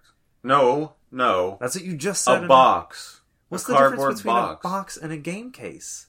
That's the box that they came in. Yeah. The case is a box. Right. Of a disposable material. Paper and plastic are both disposable. A disposable material that's biodegradable. Your plastic game cases are not going to degrade. Your box, I don't care if you keep it in the most pristine condition, it will disintegrate. Like, it will disintegrate. Okay. Yeah, making it like a temporary material. Like, it's disposable. You guys are spending $500 on an empty box. I've never spent $500 on a $300. box. I've never spent $300 on a box. Okay, I don't care what you've spent. Pokemon Red boxes have gone for $300. Yes, just the box. Yeah, just the box. You're spending that, and it's going to like degrade itself. I mean, a $300 Pokemon Red box is like a pristine box. It's a temporary material. It's all temporary, baby. I mean, yeah, if you want to, the Earth is going to explode and all your plastic and metal is going to be gone. But that's not what I'm talking about. Right. I'm talking about biodegradability. We're getting way off topic. Well, you brought us here. I know I did. I was just bringing... Because all of a sudden you were calling that trash and then that memorabilia, and I was confused. Yeah, there's a difference between paper boxes and plastic game cases. There's a difference there. But a game... You're just calling it... It's a plastic box. Okay. Alright, so they're both boxes. Okay. One is made of paper, one is made of plastic. Right. I don't think just because of the material it's made of, it's not just is equally valuable or the same thing.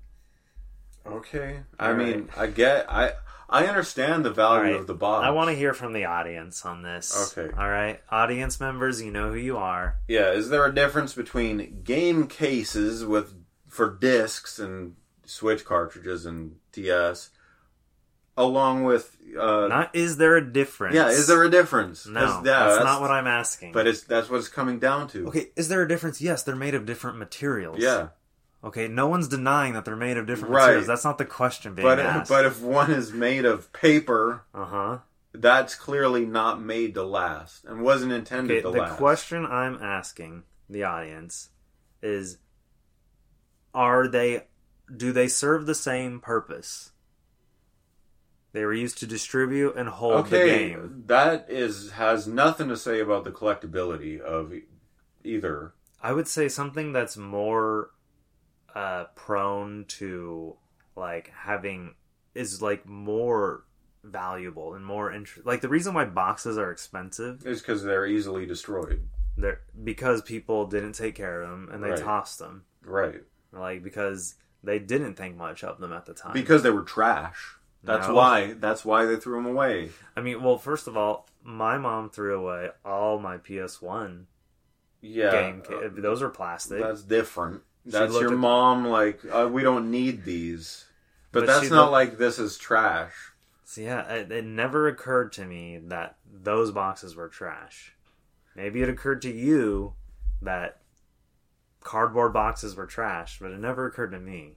I mean, they weren't intended. Like, they had the art on it, just the same way game cases have the art on it. Yeah, they did. Today. So does the piece of paper that comes in, packaged with, I don't know, Mario toy. That doesn't make it not trash just because it has art on it. Okay, I'm speaking categorically. I'm not calling it trash. I'm not saying you should throw your box away. Okay.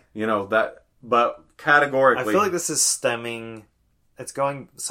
as a child, you threw away your paper boxes. And so, to justify it to yourself today that you threw it all away, you've decided that paper boxes are trash. Okay, you make it sound like that's just me. I did that. No, most people did that. Okay, so you're admitting only you nut jobs kept them.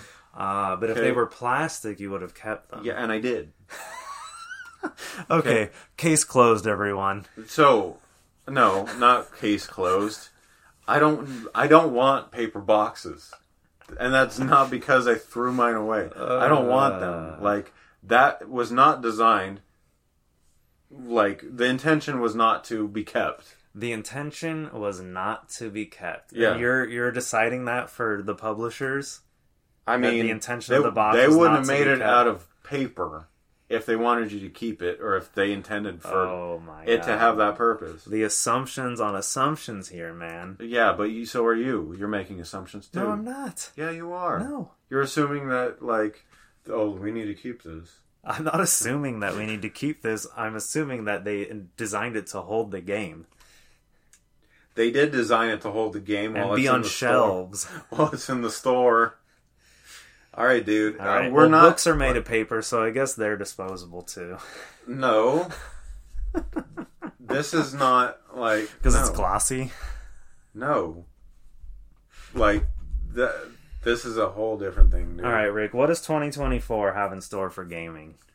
You have some predictions here. Yeah. So I expect to see some Nintendo console details coming out. Now, that could be a reveal from Nintendo. God, it better be a reveal. More likely it's going to be both details coming out. Oh. Coming out. Do you think we're actually getting it this year? I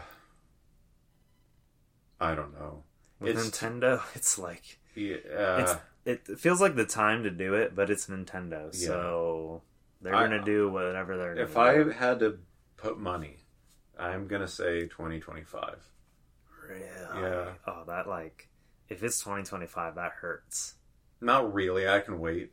I mean, I'll wait, but it's just I feel like we're noticing less and less third-party games hitting Switch now. A lot of the stuff that's being announced does not have Switch on the game console screen at the end of the trailer. Yeah, but that...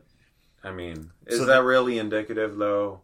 Because how would they know? Like, how would a publisher, third-party, like, developer and stuff know? Well, I mean, we know that Nintendo has been sharing. Right. Okay. Yeah. So maybe they're just like, okay, Switch is done. Right. Or not worth porting to. Or, like, games are struggling. I mean, look at Pokemon, man. Scarlet and Violet. We've talked about it before, but I mean, like, I've seen some wacky stuff just playing the new DLC. Mm-hmm. Like, just the pop-in. You're talking about, like, performance. Performance, right? And just, like, graphical pop-in and just all kinds of, like embarrassing. Yeah, it is embarrassing. Where it's like, I'm not kidding you, full 3-second freezes. Yeah. Where I'm like, did my Switch just crash? Right. And I'm like, trying to press the home button and stuff, and then, like, the game just unfreezes. Right. And I'm like, that's nuts. Yeah. That's nuts. That this is like a release candidate. Yeah. Yeah, it's like the worst performing Pokemon game I've ever seen. I mean, it's the most ambitious Pokemon game. Yeah, that's true too. At the same time. I mean, Legends Arceus was a big game. Pretty similar. Yeah. Didn't have any of this. Yeah, I don't know what happened. And now you can argue, well, Scarlet and Violet's bigger. Yeah. Well, we should see a little bit of what we see in Arceus because it's it's in part like what that game is. But yeah, I don't know what to make of. I'm going to say 2024. I'm going to say it's going to be in our hands by the end of 2024. Yeah, okay. Maybe that's the case. So you think you're going to get a release next year? I think before spring is over. I think whenever they announce it, within 5 months, it'll be in our hands. Okay, yeah, that leaves room for 2024. Yeah. Do you think they're that far along with developing the console? I think so. Okay. Well, we heard about 2 demos being played on it, so that would mean it's running. I think components are being manufactured. Yeah. Final assembly is just not quite there yet. All right, I might switch my vote to I do think Nintendo could just be like, nah. Yeah, they could do that. They do what they want to do. Regardless, something is going to come out. Be it details, be it reveals, be it, Nintendo Direct stuff about it. We're going to see more of the Nintendo console. I also think we're going to see more of an industry focus on streaming.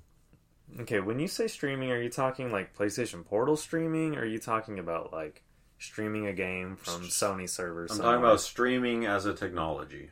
So, okay. Including both. Okay, gotcha. Which, we can think of Portal as part of the push towards streaming. And I think we did in the episodes where we talked about it. Even though it's not streaming from Sony server, right. It is still getting streaming technology in the hands of gamers. Right. And it's trying to normalize that. Yeah. So, yeah, I expect to see more of a push in that direction. And,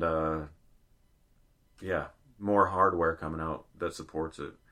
And I also expect to see something that will fill the vacuum that E3 kind of left in its wake. On that scale? Maybe not. Oh, no, okay. Maybe not. But there is... We were talking about Summer Games Fest last week. Right.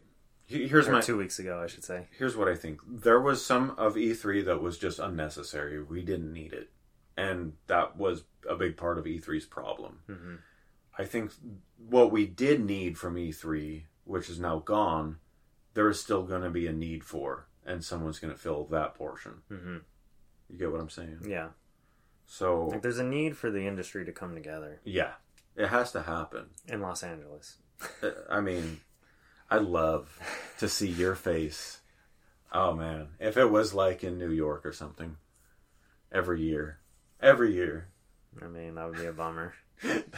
That would... I mean, I feel like it doesn't make sense to do it in New York because you have Japan.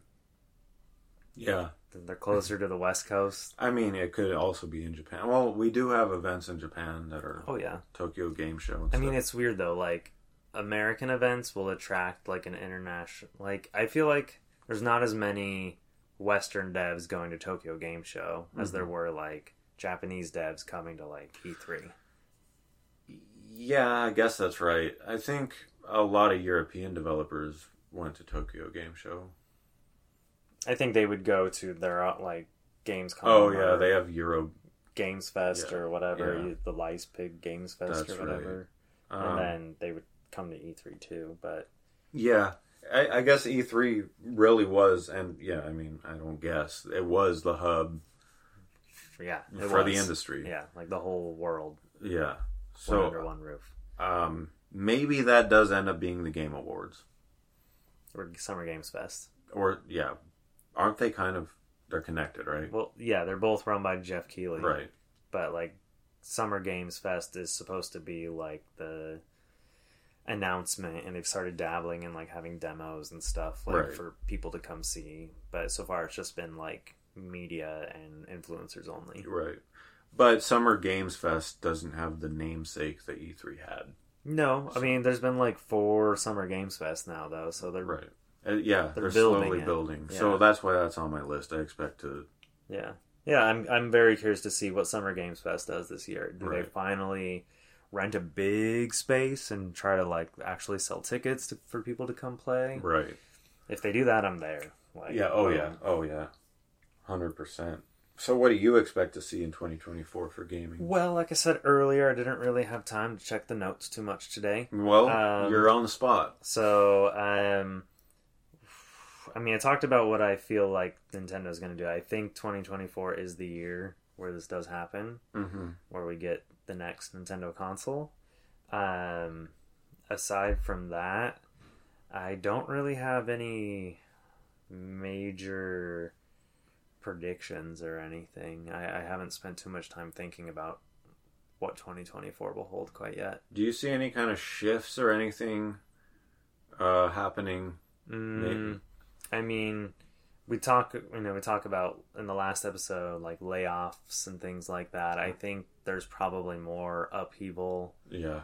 In various that will ways continue. happening that in the industry. Sure. I think there will probably be some shocking layoffs.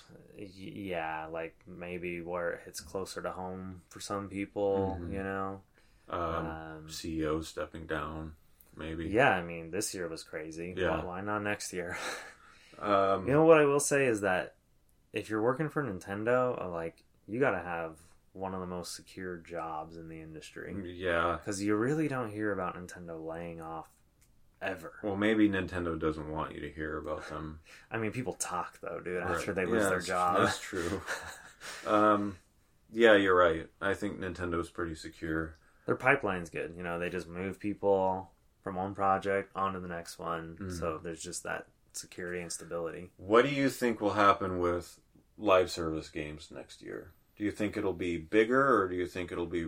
I wonder if maybe we'll see some of these things that like Sony's been baking, you know. It might still be a little too early given that the live service kind of push has only really been the last couple of years, and we know games take like 5 years to make now. Yeah. So I don't know if we'll have any more major developments or upsets there. I mean, there will be new live service games next year. Yeah. Things that we don't know about. Yeah. I do wonder if they'll be like kind of smaller startup kind of, you know, like hopefuls, or if it's going to be like big industry members making their first live service game or not. I don't think there's going to be... Do you think there will be more than this past year? I think we're still at critical mass for live service games. Yes. Yeah. Oh, yeah.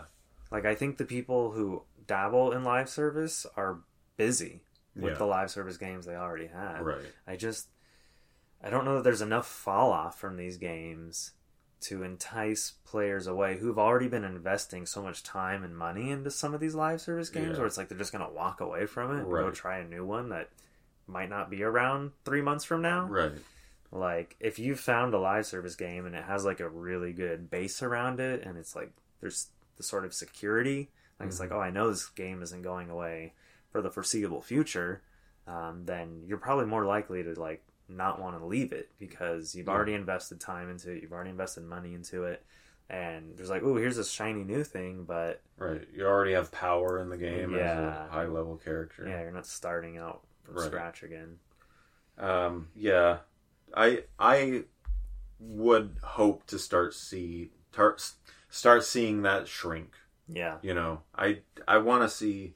I mean, Sony's going to put these games out. They got like 11 that they're working on. Yeah, I know. So, I mean, eventually they're going to see the light of day. Yeah, hopefully. Yeah. At least Insomniac is given the, freedom to work on their first person or right. I mean, player. Insomniac and Naughty Dog, their live service games are done. Yeah. Like, there's not coming out. But anyways, yeah. So we're looking forward to seeing what 2024 is going to offer us. New year, new games. New events. New news, new events. Yeah. I'm sure it'll be exciting. That's it. And transmission.